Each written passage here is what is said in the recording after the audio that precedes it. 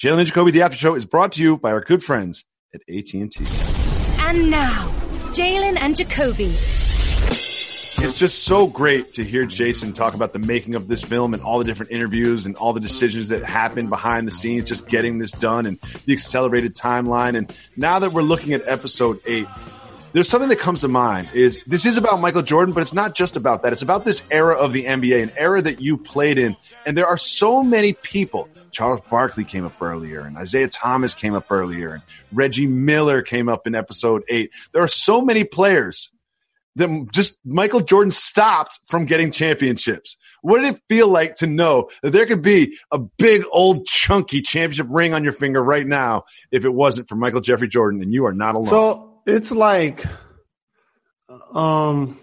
Slick Rick once said it, "Don't hurt me again." What was that? Teenage Love. So I watch these and I'm excited to like relive the stories. Mm-hmm. But as somebody that was in the foxhole, it's like watching the games, watching the officiating, watching the coaching, the substitution patterns, the score, and getting suspended for game 5. It just makes me feel a little nauseated. I guess that's a word, that we didn't stop MJ from getting his second three-peat. Remember, every time you talk about him, we discuss his legacy. We always acknowledge the fact that he had back-to-back three-peats, interrupted by the 2 years that he didn't play. I'm like, man, we had a chance to end that.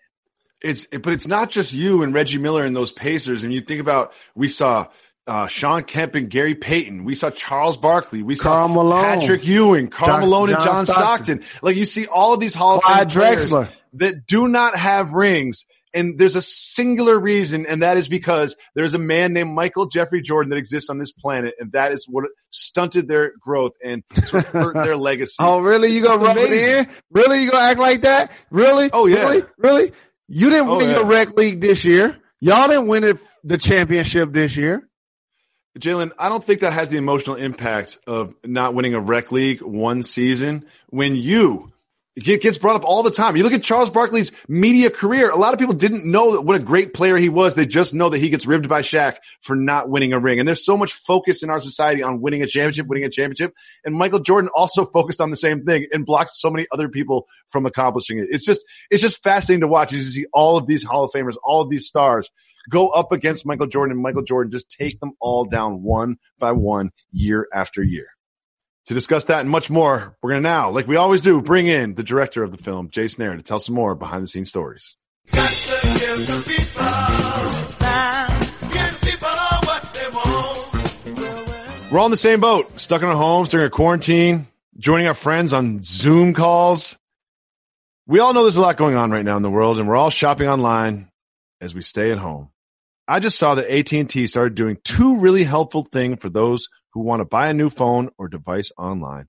They're offering fast, free, no-contact delivery and curbside pickup so that online shopping is simple and safe as possible. On top of that, they have a flexible return policy so you can shop at ease. You can visit att.com to learn how to shop online from the safety of your home 24/7.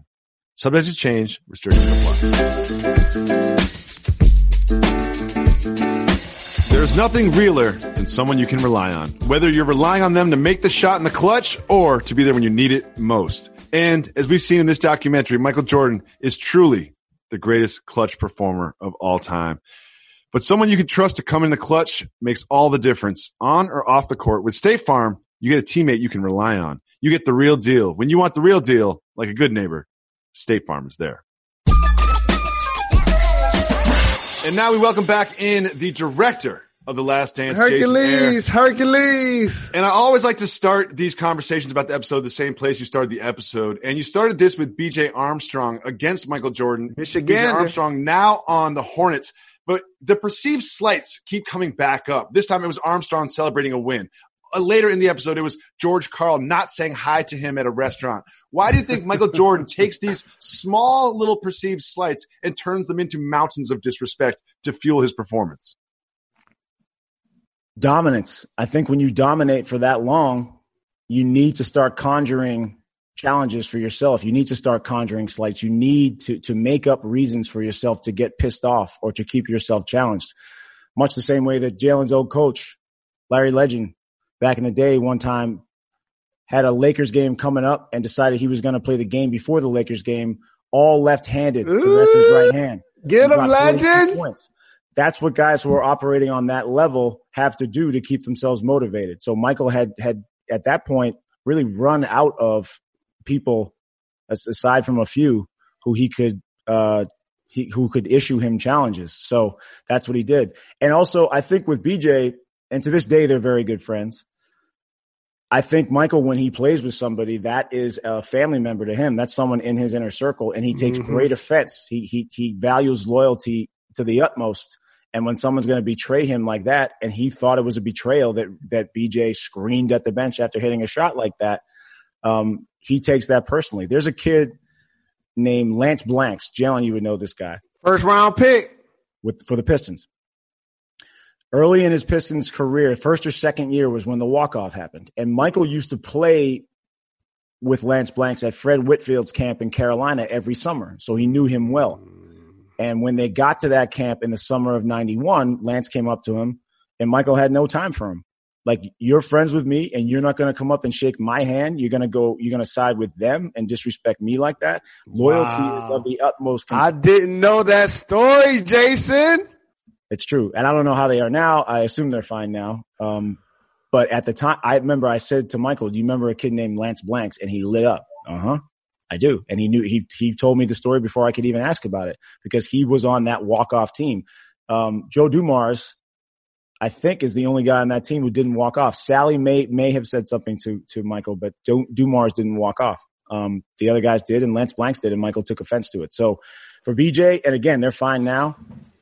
But at the time, that's all Michael needed. You're going to light that match, then that's all he Michael needed. Jordan might be the greatest basketball player of all time, but he's definitely the greatest grudge holder of all time. Like, any sort of slight from 30 years ago, he's going to remember, and you're going to pay for it until you apologize. Ask Charles Barkley. I know.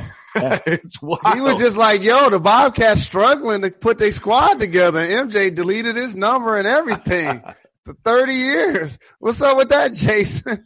I had nothing to do with that. I heard I'm blaming you. I thought that Kenny Smith brokered a reconciliation between them. I didn't know about that. Well, we will see. I mean, I actually have a serious question for you regarding that. And, you know, he holds grudges and he's hypersensitive to the way that he's spoken about and portrayed in the media. And here you are with the responsibility of making a documentary about his life, not just his career. Have you heard any feedback during this run from his camp? Have you heard any criticisms from his people? What has been Michael Jordan's response to The Last Dance? I have no idea. And I don't say that derisively. That's a good thing. We don't have that relationship. And if we did, then there'd be a problem with the making of the documentary. I didn't get into this thing. Listen, it's a thrill to interview Michael Jordan. Don't get me wrong, but I didn't get into this thing to be friends with Michael Jordan, nor should I have. It would be irresponsible of me to do that. So I think I did my job as well as I could do it. I think he respected the job that I had to come in and do, but it's not like we're on text. I do text with his son every once in a while. Marcus, we're friendly. Shout Marcus. Great guy. And also, Jeffrey and Jasmine, we interviewed them as well. And I have a good relationship with them. I think that family is so incredible in so many ways. And I've said that about his mom and everybody else, but I don't have that relationship with them. And, you know, honestly, like he's not the audience for this thing. Well, I think the fact that you haven't gotten any notes back from him is good news in this sense, but you did get some notes during the editing process, and you got some interesting notes about this particular episode in regards to the chronology of his returning to basketball and the double nickel game in MSG. What exactly did Michael Air Jeffrey Jordan tell you about the chronology of his return to the NBA?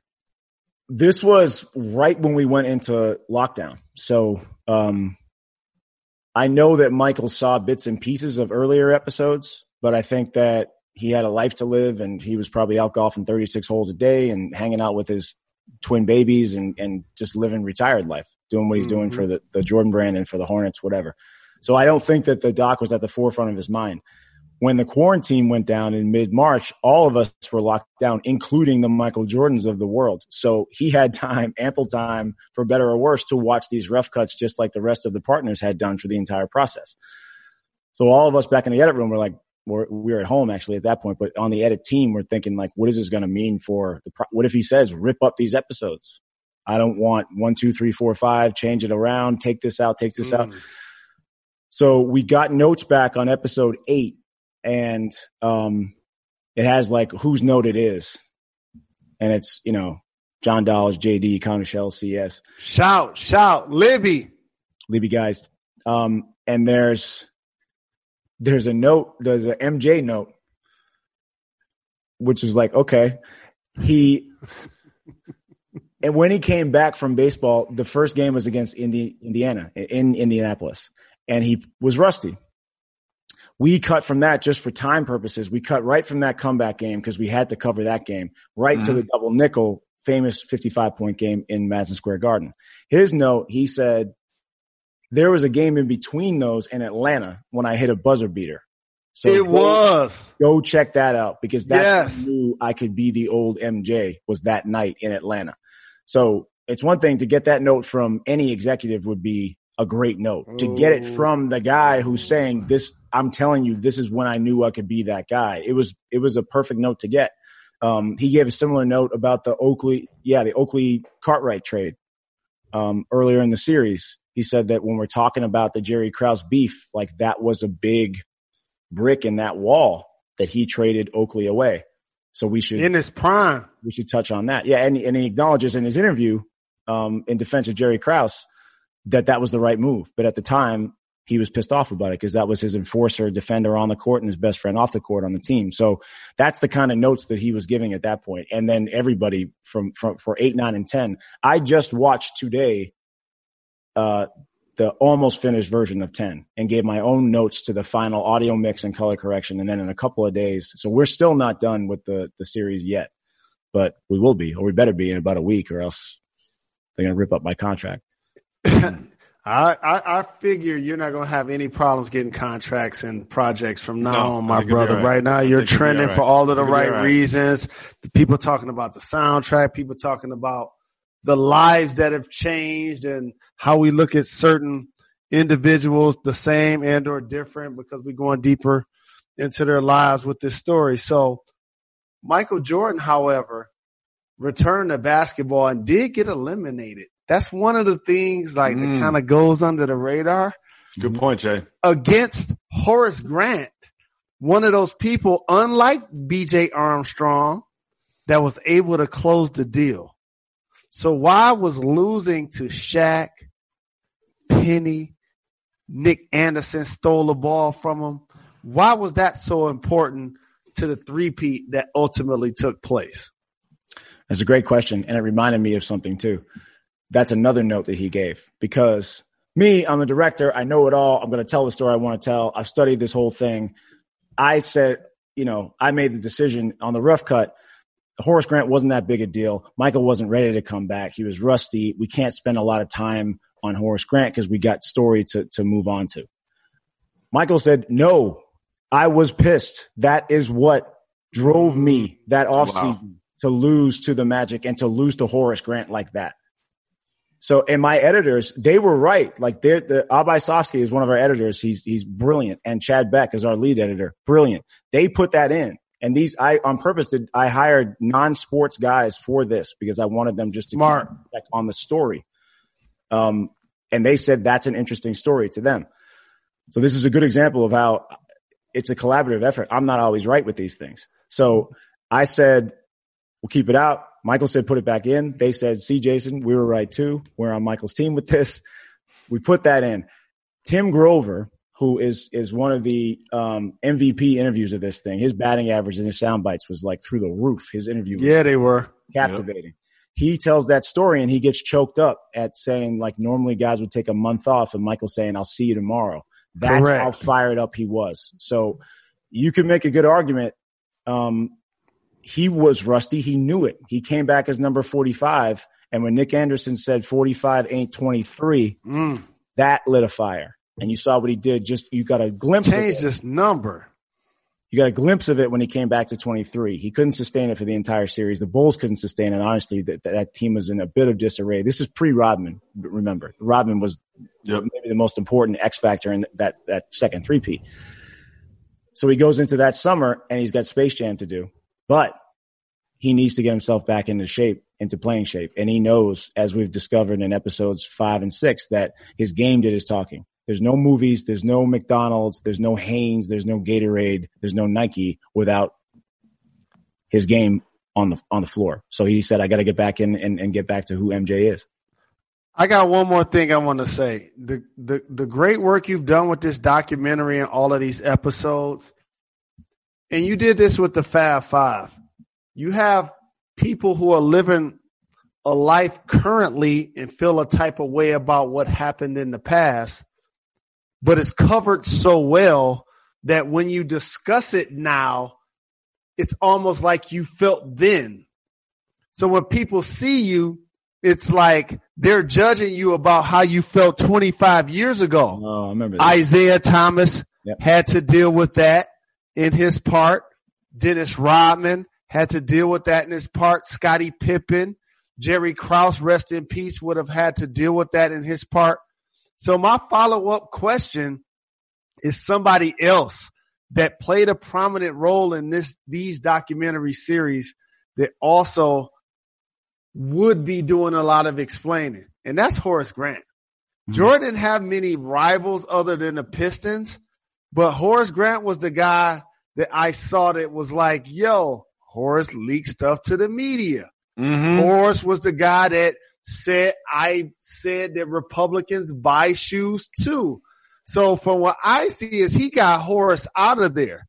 So double down on what it was like, not only to lose to an opponent, but to lose in particular to Horace Grant. Well, their relationship is fraught. I'm not sure. I think Sam Smith is the one who to this day takes credit or blame for publishing and hearing first the Republicans buy sneakers too statement. And to be honest, I don't know. Shout out Sam Smith. That's my guy. I love him. But the key is this. Not only did Horace Grant go on to Orlando and blossom into who he blossomed into on his own. He was no longer, the third wheel of the 1-2 punch that was Scottie and Michael. And he had some jealousy. Sure. As any good athlete does. He could conjure some stuff too if he needed to, Then he gets carried off the floor at the United Center. This is you left your home for 18 months. Your whole family is there and you come back in and there's some dude drinking your beer with his feet up on your footrest in your home. He didn't just win and walk off and respectfully say, hey, I've played my best. Respect to MJ. We'll see you next year. He pumped his fist and got carried off the floor as an opponent in Michael's house. That burned him. Less than 12 hours later, he's back in the weight room. It burned him so much. And there was that summer of Space Jam. And one of the things that I always focus on when it comes to professional basketball is not the professional basketball, it's the pickup games. And we saw a little bit of that with the Dream Team last week, which was phenomenal. But I want to know, was there anything that was on the cutting room floor? Is there any stories from those Space Jam pickup games that you can share with us? The only thing that was on the floor was that it wasn't just NBA guys. George Clooney played in those games. Joe Pickett, the director, played in some of those games. Joe Pickett takes credit for the Bulls signing Dennis Rodman because he says that he told Michael that summer that you guys should sign Dennis Rodman, and that all of a sudden Michael met with Dennis that night at the Peninsula Hotel in Hollywood and whatever. The spot. Success has 1,000 fathers, failure is an orphan, and Joe Pickett is one of the dads, I guess. But there were NBA guys there, there were non-NBA guys there, celebrities there. This was the place to be in America, pop culturally, in the summer of '95. Was the Jordan Dome on the Warner Brothers lot. So, what's most interesting to me and the pickup game stuff, I agree with you, Jacoby, that like watching the Monte Carlo pickup game, we could have just done that as an episode. Just real talk. Those games. Real talk. No edits, just that angle. Yeah. I remember we ordered lunch one day and I just closed the door and me and a few guys from the staff, we just sat there and watched these games. Just watch them. Like, not trying to break them down, not logging them, not subtitling them. Let's just watch the best basketball that's ever been played. Let's just watch that for a while. And it was the same there wasn't quite as much B-roll of the Jordan Dome games, but, Jalen, you know what? I only knew this story later on. I like shirt off Jawan in the doc. Billy D. What did you call him in Fab Five? Light skinned Billy D. No question. Never seen him without a haircut and a crease in his pants. I read and the problem with that footage, just so you know, he was playing basketball with Michael Jordan during the day. I was doing whatever I was doing, and then we was getting it in at night. The problem was he was hooping during the day and I wasn't. That's the problem. It says a lot about your careers and approach to the game. He was staying at Michael's house that summer, though. I didn't know that. I read that later on, that Jawan said that Michael invited him to come out to those games. Shout David Falk. Is that why? Because he represented him? I just thought, I love the aspect of that story, which is that, yeah, come out and play. Like, come on out. He was scouting guys. He was seeing these guys, how the games had evolved in the last 2 years and who the new guys were. BJ tells a great story, about Latrell Sprewell. Michael, for some reason, was obsessed with Latrell when he was gone and just thought that this guy was such an athlete and reminded him of him so in so many ways, his game, that he just showed up to the Warriors facility and started playing pickup with these guys and schooled them because he wanted Sprewell to know that he could still be himself and he could still come back. There's so many of these little stories like that in that 18. Wow. I didn't know that, Jason. So wait. So I played a lot of video games with Latrell Sprewell and had remember him in NBA 95? Beverages, no doubt. He was hanging on the rim. Mm-hmm. And just so you know, for the people who fell in love with Allen Iverson's Cultural Revolution, and correct me if I'm wrong, Sprewell rocked the cornrows first. Probably because of Coolio. It always comes back to Coolio for Jason. And the music. With your boy C. Webb out in Golden State, they had arguably the best team in NBA 95 that year on the video game, but that was a fun team to watch. And I think that Michael sussed that out and was like, all right, I want to go check this out. I forget who he was going to visit. Would it have been BJ at that point? No, because BJ was on the Bulls. He went out to visit somebody and just said, yeah, I'll play a little bit. Now, one of the things that I want to see in this documentary is some of the legendary nightlife stuff. And it must be hard for you That's all you care about. Stories out of people. I'm asking a question. I'm being a journalist right here, Jalen. I'm being a journalist. We got a successful guest here. He's trending right now. We talking about the music, and I'm asking professional questions. You see what he want to ask you about, Jason? Champagne and campaign. You see what he want to do? Can I ask my very intense journalistic question? It'd be just doing my duty as a journalist. I have to ask these questions.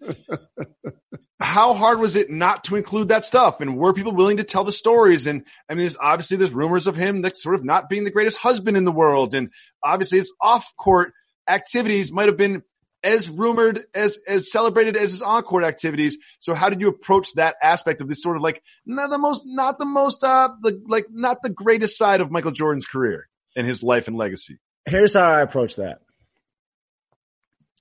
If Michael in that era were the only guy who liked to, as Jalen says, champagne and campaign.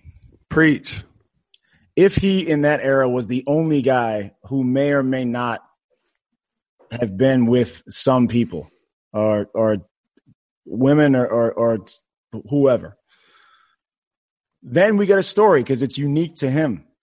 You have bums like me getting it in. He wasn't getting it in. Then before he got his teeth done. Problem.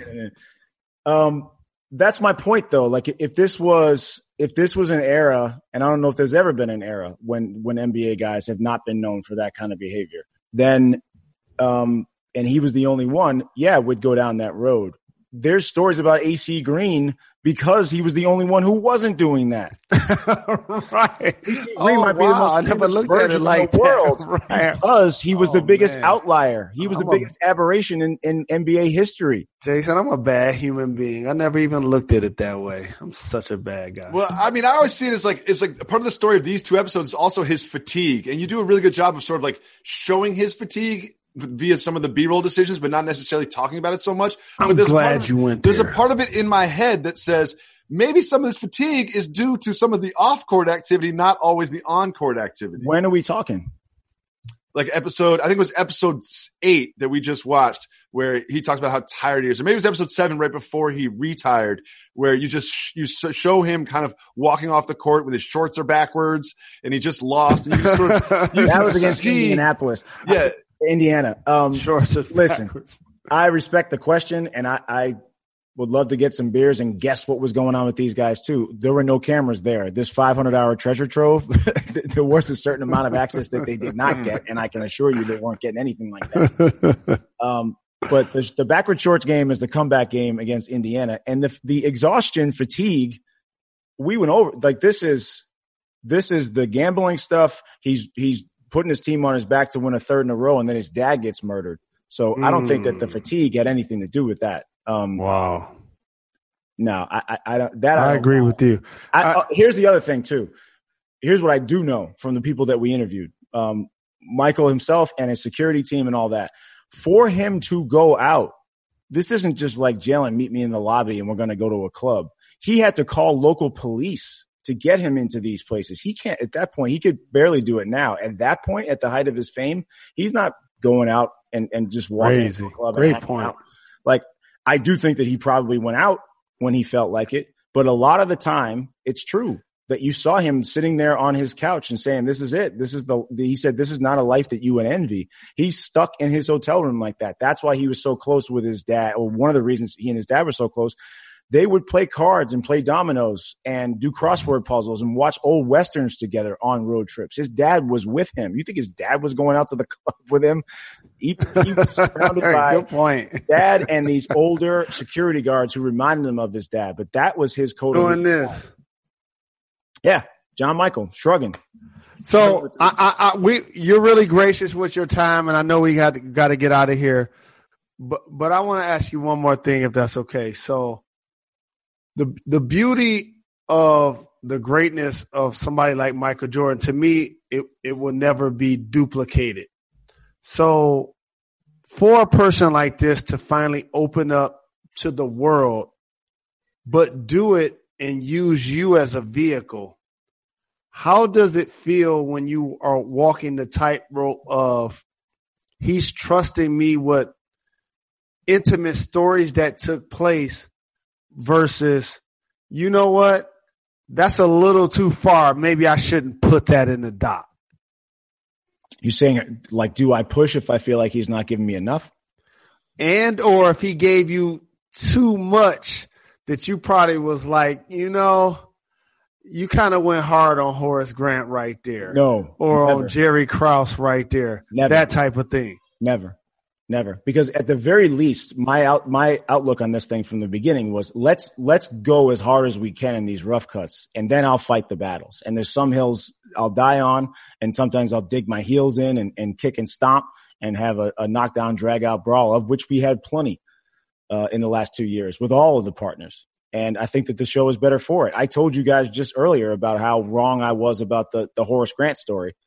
So I was not always right with these things, but I will say there's nothing that we ever did not put in that we wanted to put in. And we said, well, that's too hard. That's not going to go over too well. Never once. And never once anything that we put in that they say there's a couple of moments coming up in episodes 9 and 10. And I'm sure you're going to ask me for previews of those that they push back on.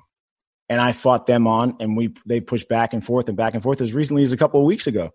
But ultimately they decided that it's okay, fine, keep it in, because there never once was. And listen, conspiracy theories, people love them. And I'm sure people want to believe like, oh, whatever, he had control over this thing. And this isn't a real documentary. It's not real journalism because Michael Jordan. Oh, it's real. Trust me. I'm telling you, as a player and somebody that's done a documentary, this is real. He got ice in that glass. This is real. My voice is too hoarse from all of the talking and arguing that we've done in the last 2 years to sit there and let someone say it's not a real story and real journalism and it's a puff piece and that it's promotional. Listen, just because the guy is the hero in a lot of the stories that we're telling doesn't mean that it's false. He won 6 titles in 8 years. How do you want Superman? So, and I think that we attacked, especially in these episodes, in episode 6 and some in episode 5, we attacked the things that I wanted to attack. I remember when I first got the job, people saying like, well, you're not going to do the gambling stuff. Well, didn't he get suspended by David Stern? You're never going to go there. Didn't he get his dad killed? You're not going to ask him about that. We addressed everything I wanted to address and more with him. So one more thing, and I know Jacoby's going to kill me, and Daniel and our crew is working so really hard. Okay. Did you ask him about playing basketball with his tongue out? Like, I'll never forget about like just standing in front of him when I got to the league and he came back, and I couldn't believe, like, it was one thing to see it on TV because you can't really notice it. But like when you stand in front of somebody and you notice that their tongue is hanging out, like, did you ask him anything about that? of course not. Why are you so obsessed with this? This is crazy. You would never. You play basketball with your shorts down to your shins. I never asked you about that either. People I have their can't own walk down the street with my tongue out of my mouth. Like, that just baffles me that you're around 30,000 people and you get to perform at an elite level and your tongue is hanging out. Like, I wasn't good enough to slap his tongue. If I was Reggie Miller, I would have tried it at least. But that just always fascinated me. The man, his dad, when he was working on cars or on radios or in the yard, his dad built the second story to their house. They had a one-story house. They needed more room, and his dad ripped the roof off, put a tarp on. Michael and his brothers were freezing their asses off with rain coming down on the tarp as they were trying to sleep, and his dad, James Jordan, built the second story to their house. So when Michael was observing his dad do all this hard work, he had the habit of sticking his tongue out as he was working. And Michael got it from there. Oh, that's so dope. 30 years later, when you see Michael doing work, he's got his tongue out too. So, Jason, I have one more question. I mean, last week was the week of John Michael Wozniak and the Shrug. And this week there's another bit player who I find fascinating, and that's a gentleman by the name of George, who is labeled as Michael Jordan's best friend. And if you were to ask me who's Michael Jordan's best friend, I might say Ahmad Rashad. I might say Charles Oakley. I mean, that's sort of like, those are the relationships that are sort of like rumored to be close to Michael. But who is this guy George that is his best friend? And why did it say best friend on his lower third? I didn't make that up. You think I put best friend on there and that made it all? That's why I'm asking. That was a text. That was a direct text. This person, those words. That came from Michael would like to have him listed as this. So back in 1984, Michael Jordan gets drafted by the Chicago Bulls. He's never been to the city of Chicago before. He hops on a plane by himself and he gets off the plane and the car that's supposed to pick him up is not there. And he doesn't know where to go. And this guy walks up to him and says, "Hey, aren't you Larry Jordan?" Oh, no. And Michael says, "No, that's my brother. I'm Michael Jordan." And he says, "Well, my name is George. Looks like you're looking for a ride. My guy didn't show up that I'm supposed to drive. I can take you wherever you want to go." Wow. So he gets into George's limo. George drives him to the hotel where the training camp is, where he's staying. And he says, "Hey," and they talk on the way there. And Michael tells him, "I'm new in town. I don't know what I'm doing." He wants to know a place to get his hair cut. And George tells him, "There's this place down the road. I can take you there if you want." He doesn't have a car yet. So this becomes his friend. This is in 1984. To this day, Michael calls him his best friend. Michael's got a lot of close friends, and it's not up to me to say who's his best friend, but that came from somebody else to label George like that. So, I love that story, and George was awesome to us. He's a really, really fun guy. George has all the champagne campaign stories, and he will never tell them. And that is why he is truly Michael Jordan's best friend. We always appreciate you taking the time late on these Sunday nights to join us after The Last Dance. That's your bedtime, Jacoby. The kid's about to wake up and come in there in a minute. I'm tired. Can you tell? And we look forward to having you back next week after the final episode 10. I think I'm making you an episode 11. Like, I feel like there's already an email talking about we need to do an episode 11.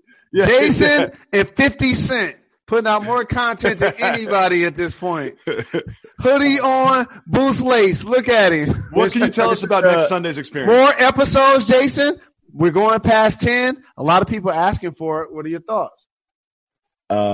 I don't have any comment on that. I will answer the question about next Sunday. So it's become fun now for us on the inside to try and predict like what's going to resonate with people. Cause I didn't know that John Michael Wozniak was going to be on t-shirts before last week, or that former Chicago resident could have, man, the messages I'm getting. Oh my God, people are offended by that. And I told you he was going to become president by the end of the series. And he did in episode 5. All facts. And you'll see him again. President Obama has not made his last appearance in this series. There's a moment at the end of 9 with Jalen's old coach, Larry Legend, that I think is going to melt the internet. You hear that, Jacoby? No. Jacoby, I'm trying to get the answer from our guest. Be quiet. What happens in the moment? No. We can discuss it next week. Same time. No, it's not like the ratings are going to get better. You don't have to tease it. Like everyone's watching this game regardless. Tell us what happens. It's one of those moments that I never thought they would let us keep in, and it closes the show. You also are going to get, 2 of the best series of the 90s took place with that 98 Bulls team. Of course, the 6-game series against the Jazz in the finals, in which Michael hits the shot in 98. That was crazy. Away there. And we spend a solid 10 minutes in episode 10 on that game 6, because that game was crazy. Shout out to my brother Howard Isley. Got a chance to play against those guys twice in the finals and lost both times. Boston College. A little war stories, but it didn't matter. Boston College's own Howard Isley. Yes, indeed.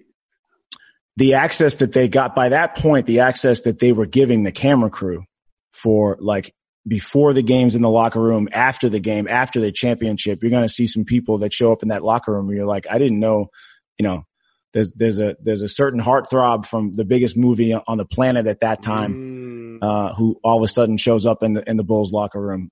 So it's fun stuff like that, but also examinations of those series.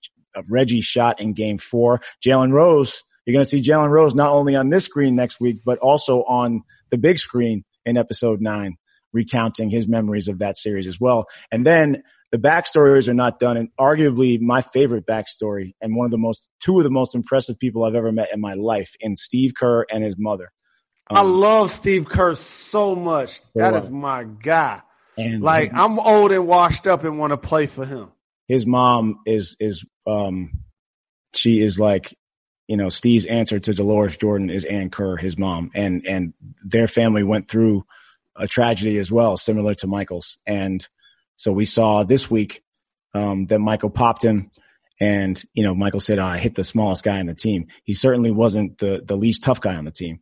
Steve Kerr might be the toughest guy of any of those Bulls in the 90s, and you'll see why in episode 9. So there's a lot of stuff in there. 2 of my favorite.